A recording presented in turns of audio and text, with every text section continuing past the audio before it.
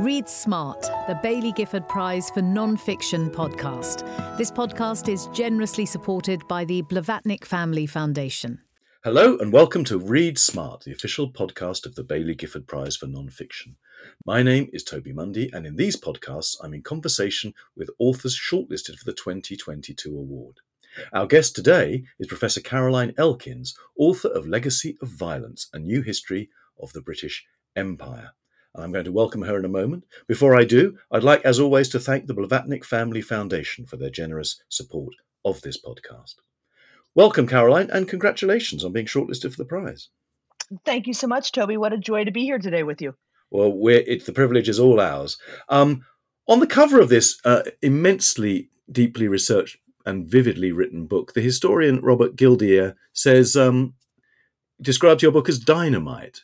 What was it you wanted to blow up exactly? Well, I think when I think of that term dynamite, I think of how do we explode what remains, what vestiges, Toby, there are of how we think about the past in the British Empire, its impact on colonized populations, to really sort of take the narrative apart and put it back together again. Asking the questions about how and why violence unfolded in the ways that it did across vast swaths of territory across the world in the 19th and 20th centuries. What was the impact on lived experiences, both for the colonizer and the colonized, and then, really for the reader, for themselves to come to the end of this story and to say, once this sort of history has been remembered, if you will, put back together again, what do they make of it? What do they think about this legacy, the ways in which it impacts the world in which we're living today? And so dynamite, I think, can have a number of sort of suggestions, one of which is sort of blowing up the history of the past, but also some of it is once it's been blown up, how do we put it back together? And then how do we begin rethinking sort of what we might be able to consider long-held truths about the British Empire and its influence on the world today?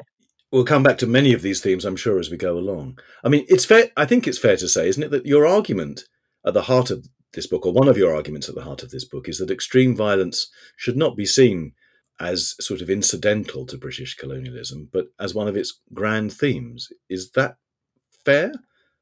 I think that's very fair, Toby. I think let's step back for a moment. I think oftentimes when I think probably listeners, readers are familiar with certain, if you will, episodic moments of violence. Amritsar, increasingly the Mau Mau emergency, something I worked on before, but that these were often explained away as sort of exceptional, as one-off, as the result of bad apples, if you will. And, I think from my perspective, I was very keen on demonstrating the ways in which these are all interconnected, the ways in which violence was endemic. And not just endemic insofar as, a particular, say, location in Africa or India, but that it really was a through line in the past, in the British imperial past, connected through ideas, through practices, and importantly, Toby, through personnel, through the movement of people through the empire from one hotspot to the next. And so in that sense, it's a book that demonstrates not just the ways in which it was endemic, but also how it was connected. And I think that's a very important point for us to be bearing in mind, that this is not just as is often explained, one-offs, but this is systemic, it's connected, and it's connected across vast swaths of time and space. So when Churchill described the Amritsar massacre as an event that stands in singular and sinister isolation, that, as you demonstrate beyond doubt, is completely untrue. Do you think he knew it was untrue when he said it? Oh, absolutely. That I have no doubt. Look, and I can say that, and historians like to hedge, Toby. We're not going to be, going out on a limb on something, particularly with an iconic figure like Winston Churchill, to say, yes, he did or didn't know. But in this instance, he had multiple positions within government. Prior to Amritsar, he was quite involved with, obviously himself, sort of soldier, journalist, if you will, during the early part of the 20th century, quite aware of the different moments in time that had already erupted around, that were violent, and therefore demonstrating Amritsar was not by any means exceptional. But of course, this point about exceptionalism, Winston Churchill, we see that with Amritsar, and I make the point later in the book where Enoch Powell similarly gives a not dissimilar kind of speech to Parliament during the Hola massacre events in 1959 around Kenya, and truly uses some very similar language to Churchill, that these were exceptional events, extraordinary events. So it makes perfect sense as to why today so many believe that these episodes of violence were exceptional, were extraordinary. And going back to your previous question, that's really, I think, some of the dynamite, if you will, that some of the reviewers are pointing to with the book, of connecting these dots and demonstrating even somebody as iconic and even as somebody who brought many important moments to the world, that is Churchill, that yes, they can align with the sleight of hand to demonstrate that something is exceptional when in fact it's not exceptional at all. Mm. So before we get into the detail of some of the episodes and incidents that the book describes, can you tell us a little about the connection between this book, Legacy of Violence, and your first book, Imperial Reckoning? How these two books exist in relation to each other? Yeah, thank you for that question. They relate very much in relationship to each other. The first book, Imperial Reckoning, was a book about Kenya and the detention camps in the 1950s during what was called the Mau Mau emergency. And the book was very much, the purpose of that book was to establish as fact that these events happened. Prior to Imperial Reckoning, there were some sort of rumors. There was certainly at the time knowledge and complaints about systematic violence in these detention camps. But this book really was an effort of putting that back together again. And as I said, Toby, establishing that these events, that these were fact. And we're talking about systemic violence, torture, horrific episodes. I'm sorry to interrupt you, but give our listeners a sort of, if you can, a sort of brief overview of the Mau Mau uprising and the events in Kenya at that time, because I think it's not exactly taught in schools. Absolutely, absolutely. So, Mau Mau is often synonymous as sort of the most horrible, wretched, atavistic movement that really sort of swept across the British Empire. It took place in the 1950s. Mau Mau was an organization, if you will, of the Kikuyu, the largest ethnic group in Kenya, that took an oath to, if you will, end British colonial rule. It was both an anti-colonial and a civil war. It was a civil war insofar as those who were part and parcel of the British colonial regime on the African side. Nonetheless, the response to the British government was extraordinary. They rounded up nearly the entire Kikuyu population of 1.5 million. It was estimated that about 90% of them had taken the first Mau Mau oath. And after the rounding up, they detained them in one form or another, either in detention camps. There was approximately 100 in all, comprising something called the pipeline, or in emergency villages. And these were barbed wire, forced labor, torture, horrific circumstances, and they were detention camps in all but name. And what my own work does is really trace the evolution of these camps, how they and villages, how they arose, the kinds of practices, and really, quite frankly, Toby, some horrific scenes and stories about violence. And what struck me in the context of writing this book was that I had dropped into a moment in time, getting back to, in some ways, this theme that we're exploring of exceptionalism. It was thought that, when this book came out, it was said that, oh, yes, first of all, it was said, oh, these events didn't happen. And then that was resolved. And there was some consensus around the fact that these events had, in fact, happened. But then they were explained away as being exceptional. And what I felt very strongly when doing the research for Imperial Reckoning was I had dropped into one moment in time. And you could tell from the archives that British colonial officials were moving into Kenya from places like Malaya. They were exiting Kenya, going to places like Cyprus. And so I had this hunch, I had this notion that, that Kenya certainly wasn't exceptional, and that I really wanted to understand how and why this exceptional notion persisted, how and why violence persisted across the empire. And what often happens so often, Toby, is that these questions that just dog us as historians compel us to do years and years of work, in my case, nearly 15 of research all over the world. And the writing up of this book of asking this question, how and why do we see this violence unfold? And I strongly believe that this notion that British reform was just a rhetorical gesture, window dressing, if you will, to the real sinister nature of empire. I think we are I think we need to think about that carefully, because there are many at the time executing violence, executing reform policies, who did believe in the civilizing mission, who did believe that there was no contradiction between handing out reform and executing violence at the same time. And I think that conundrum, that oxymoron, this liberal imperialism, this violence and coercion and reform all resting together, that begs explanation. And that's very much what I'm up to in this book, trying to understand how and why this violence unfolds in the way that it does. I'd love to ask you more about liberal imperialism in a moment. One of the bridges, I think, between Imperial Reckoning and Legacy of Violence, if I've remembered correctly, is this rather extraordinary archive is it Hanslope Park in? Mm-hmm. Mm-hmm. Tell us a little bit about what is in that archive and why successive governments have not been terribly keen for it to be explored. Yes, and let me, if it's okay, Toby, let me step back a little bit. I'll explain how Please that do. archive came about, and that is the Imperial Reckoning, after it came out, provided some of the basis, the evidentiary basis for the first time the British government has been sued by a former colonized population. And I also was expert witness to the case. And that case was filed in 2009. And in about 2 years into the case, the British government, after multiple requests by the claimants for documents and document discovery, revealed that it had just, quote unquote, and I sort of here using air quotes on my side, discovered 300 boxes of previously undisclosed files hidden away at Hanslope Park. And Hanslope Park is in bucolic Buckinghamshire. It's also known as Spook Central because it's where all of the MI5 and MI6 files are also kept.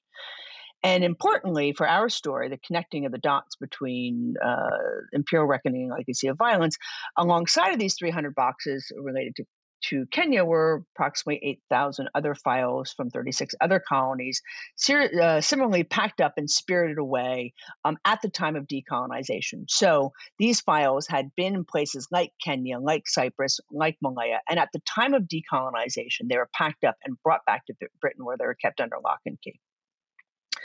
And in the context of the Mau Mau case, we excavated these files for the purposes of the claimants.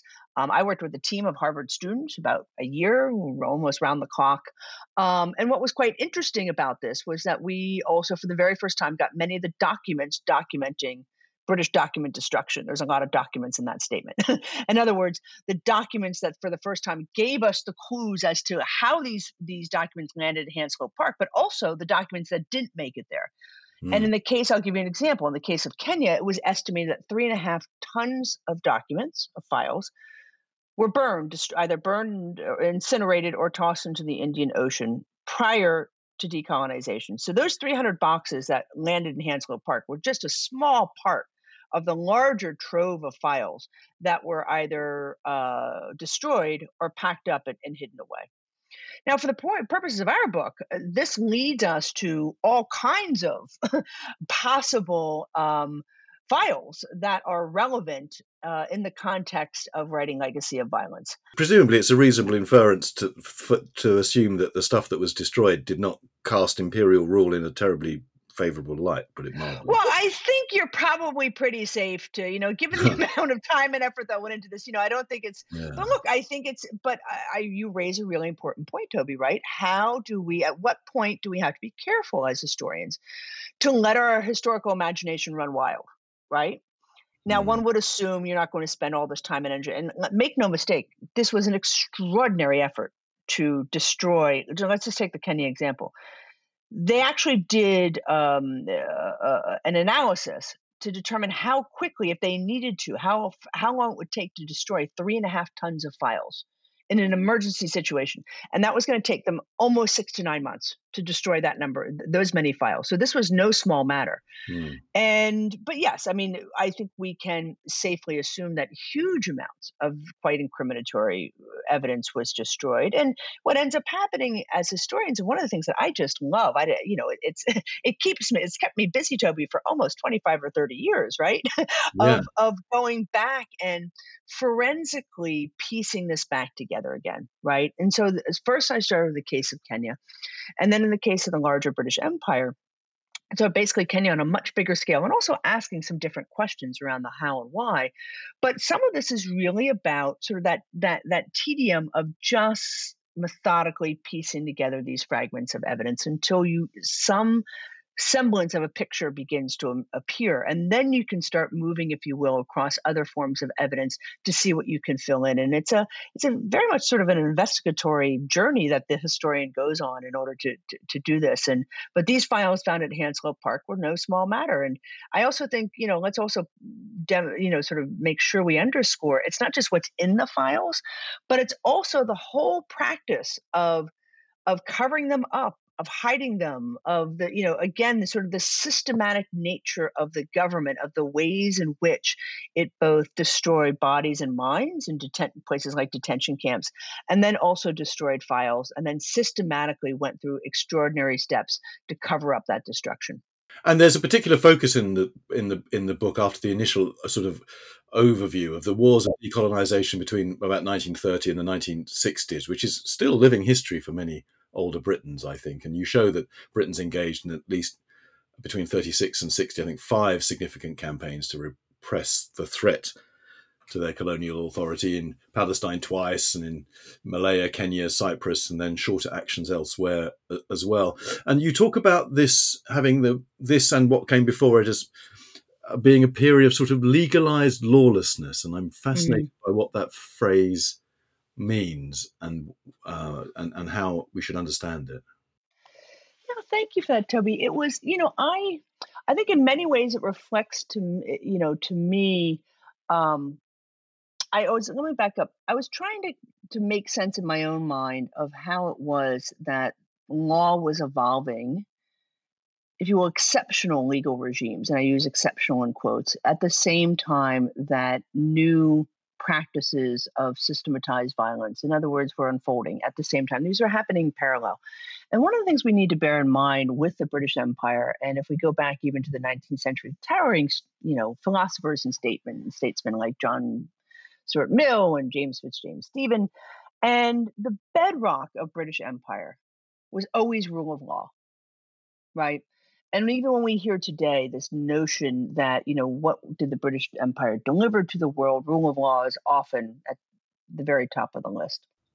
And the core of your book is a refutation of that idea, isn't it? That empire was a vehicle for the spread of law, rule of law. Yes, you're spot on. You're spot on with that because, sort of tying these threads together, when we think about rule of law and this term legalized lawlessness, what we find happening is that all of the violence that's being executed was in fact legal, but many times the practices, some of the policies, but certainly the practices of security forces, if you will, outpace the legal regime. And so, when I use that term legalized lawlessness, it's rendering legal those practices which had previously would have been considered illegal, right? And so in other words, we can have an example of extraordinary. There's one example in the book I raise of effectively extraordinary rendition, right, where they're moving different suspects around to different parts of the empire, and there was great concern in the Home Office legal department that you couldn't do this. This was not legal. And, there's a little bit where there's kind of a disconnect. You think to yourself, okay, so they're torturing these folks, but they're very concerned about the fact that they can't legally move these individuals.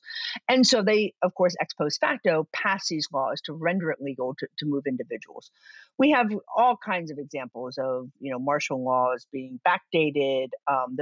We have all kinds of examples of, how certain forms of torture and practices, what we would consider torture today, are rendered legal within what's called statutory martial law. And I think on that point, Toby, it's important also to point out how not just individual laws render particular actions legal that had previously been illegal, but that there's also a movement between martial law and what's considered statutory martial law, and this notion of exceptionalism.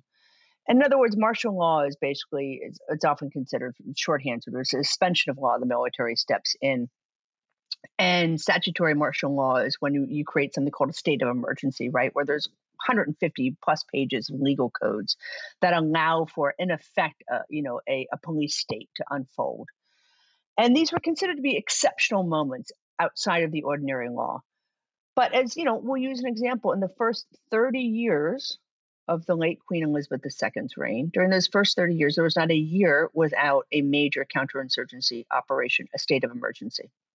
So the question becomes, what is often thought as exceptional really isn't exceptional. And I talk about this in the book. So emergency rule, which is used to justify violent oppression, terrible things, torture and collective punishment, all kinds of horrific actions. These, far from being aberrations, this was a sort of regular occurrence, near constant occurrence at certain points. Is that right? Absolutely. Perfect summary, Toby. Oh, well, thank you. And yes, no, it's wonderful. And exactly, these are not aberrations. And I think and I keep coming back to this, but in my mind, I'm less interested in, is this a good thing or a bad thing? Because that doesn't really get us anywhere.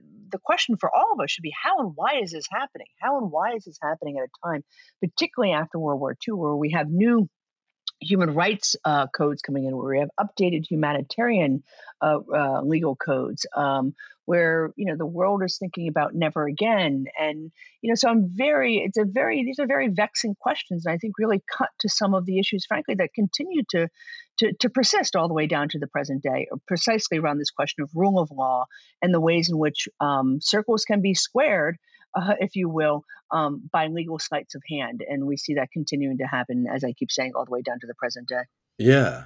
And so the early section of the book examines how this hypocrisy found its origins in a fairly ubiquitous supremacist idea that so-called backward, in inverted commas, societies would be elevated by the violent application of, I think, free trade and religion.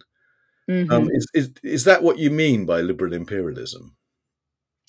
Yes, I think it's this. I would say yes, and I might add to that this notion that as we see liberalism unfolding in Britain, in particular in the 19th century, through a series of reform acts, this extension, as you're saying, of free trade, of the franchise, of a more inclusive, if you will, socioeconomic and political landscape.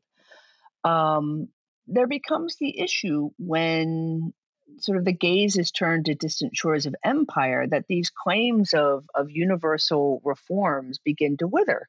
What happens when you try to apply liberal principles, this notion of liberalism, to Black and brown populations?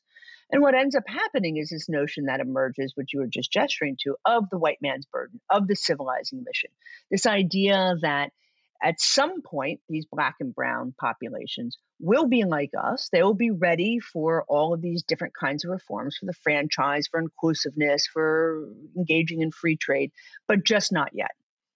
And one thing that the book points out is that this not yet notion that really underscores the civilizing mission is also inscribed in international accords, the League of Nations, Paris Accords, sort of post-World War II. And of course, the tragic irony is this not yet, this idea that you can be like us, but just not yet. Of course, not yet never comes. You also make clear in the book, throughout the book, really, that the racialized aspect of empire, which is to say the idea of white Anglo-Saxon British superiority over non-white people, subjects, has been there from the very beginning. Is that right? Yes, I think that's correct, Toby. I think one of the things that I raise within that, yes, let's start with sort of this racialization, this sort of developmentalist model where, yes, sort of the darkest of skins are on one end of the developmentalist spectrum, and on the other side are obviously sort of white Western Europeans with Anglo-Saxons, if you will, at the very top. At the same time, there other factors that come into play in terms of when we think about race, and something that I do point out in the book, that populations can be, if you will, racialized, right? So if we take the Irish population, if we take the Afrikaners in South Africa, the ways in which white populations, again, to use this term, can be racialized, to be thought of as being less than, if you will, on this developmentalist scale is quite pervasive and striking. And the book spends a great deal of time looking at the language, looking at the ways in which these populations are framed and discussed, and then, of course, in many cases, subjected to the same kinds of structural and systematized violence that Black and brown populations are around the world. Yeah. One of the things you show, I think, also is that modern empires are predicated on violence, but not on violence alone. I think at one point you say liberal imperialism did not translate into all-out repression at all times in all places. That is to say that there was violent coercion, but there were other forms of other things were instituted to produce acquiescence. Can you talk a bit more about that interplay between coercion and, I guess, collaboration? Is that the right word? Mm-hmm. Mm-hmm. Yeah, I think that's right. Collaboration, sort of reformist, if you will, movements. And I think it goes back to some of what we were talking about a little bit earlier in our conversation around this dualism of liberal imperialism, this coercion and this reform. And look, I think we can point to several elements of the empire that would be understood at the time to being, if you will, reformist, right? Improvements in healthcare, extension for some, and this was not universal education systems. There was not